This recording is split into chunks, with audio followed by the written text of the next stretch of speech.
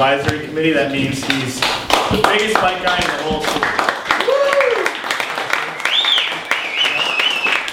He rode out here today, and he lives in the valley. So, did you take the train over? He rode a unicycle over the hill. Or did you go over the hill? I went over the hill. Are you serious? Yeah.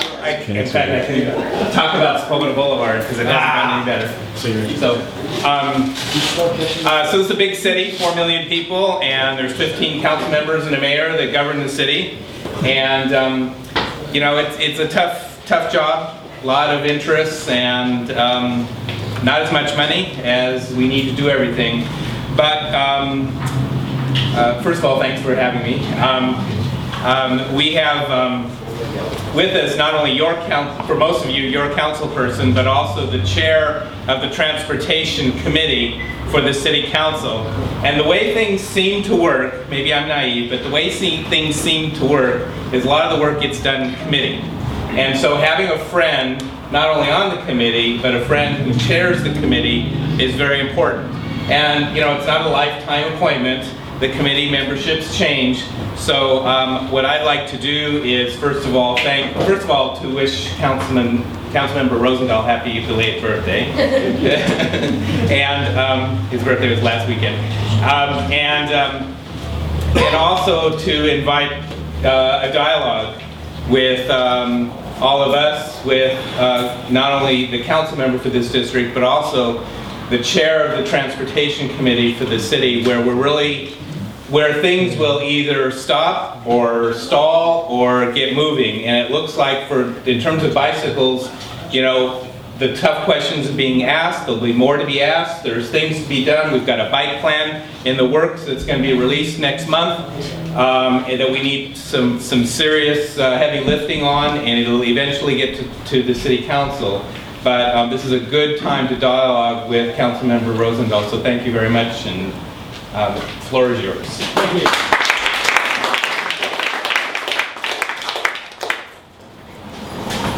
I'm very happy to be here. My birthday was last Saturday. Happy birthday. Happy birthday.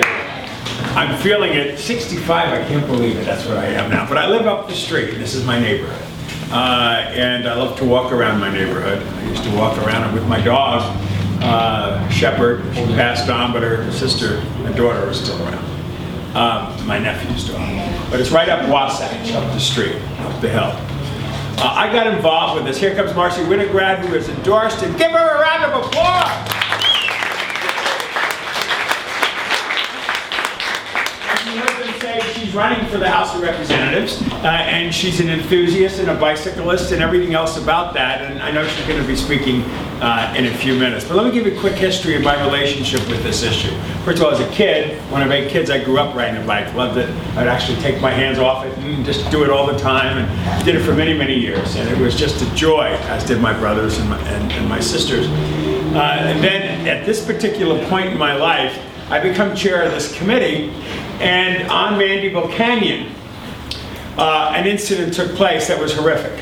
And I understand Mandeville Canyon. I understand rich people get nice homes in the canyon, and then they don't realize that every day, or for sure on weekends, there's bicyclists going up and coming down, experiencing that incredible route. And some of them get a little angry after this moment or that moment, you know, pulling out or pulling in, and there's a bunch of people on a bike. And I don't know the exact history of some of the people on the streets' relationships, but some are real positive and some are somewhat, you know, tension-filled.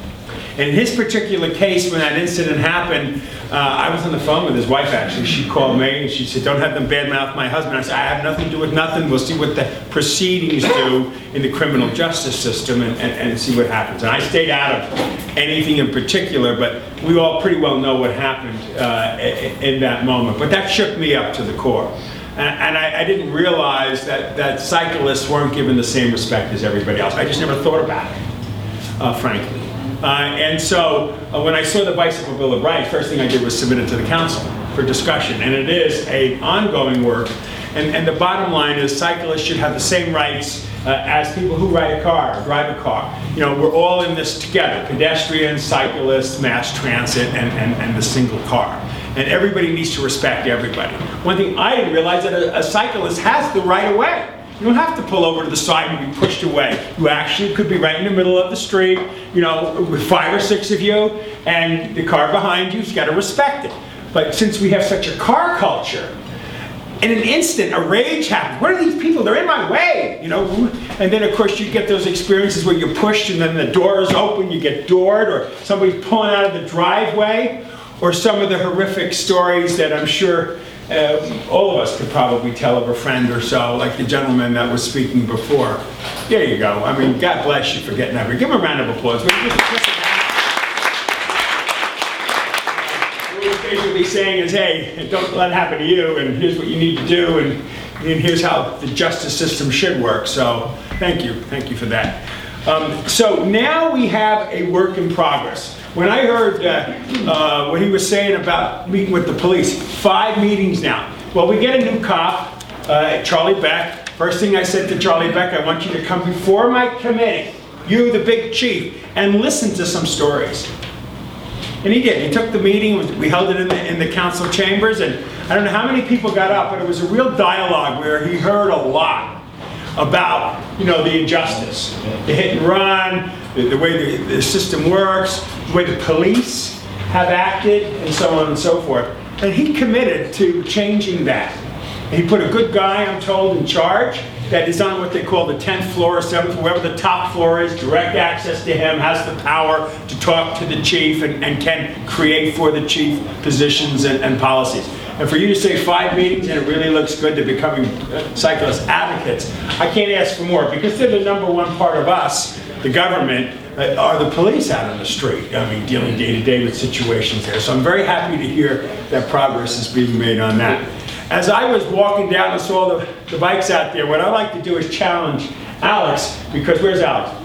I did a shtick with Alex earlier this morning, a neighborhood council leadership thing, and he had his bike you know, in front of the post where the councilman's parking spot, right? And I knew it was him, you know. And I get inside, and he's in there, and I'm doing this thing with a bunch of different leadership from the neighborhood councils, and somehow quipped into it, there's no bike racks out there.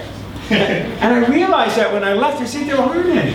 So I'm going to challenge you, and everybody here in the room who lives in the 11th district, to come up with the right locations where we should be putting these bike racks. We have the map,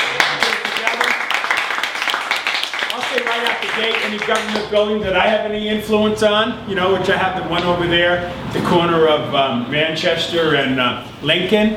There's got to be bike racks there. There got to be bike racks in West LA office. Then I'd like to see bike racks at every park, and every other common destination that a cyclist would like to go to. So school, I'm assuming they already do it. If they don't do it, then they have to partner with us. We got to have those bicycle locations all over the place. We did made a big deal out of it in the city council over something in Jose Huizar's. And I'm saying, my God, what's the big deal? We should have them everywhere.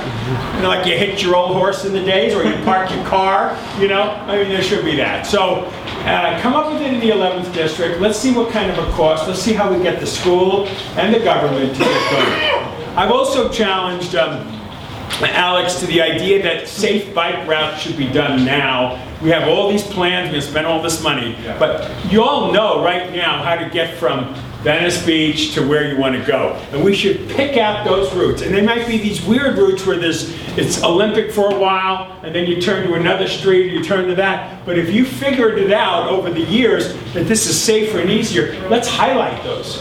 Let's highlight those particular streets. You know, we can get out there with paint and get things done. We don't have to do another plan on a plan on a plan and a plan and be 100 years later. You know what I mean? I mean, that's it.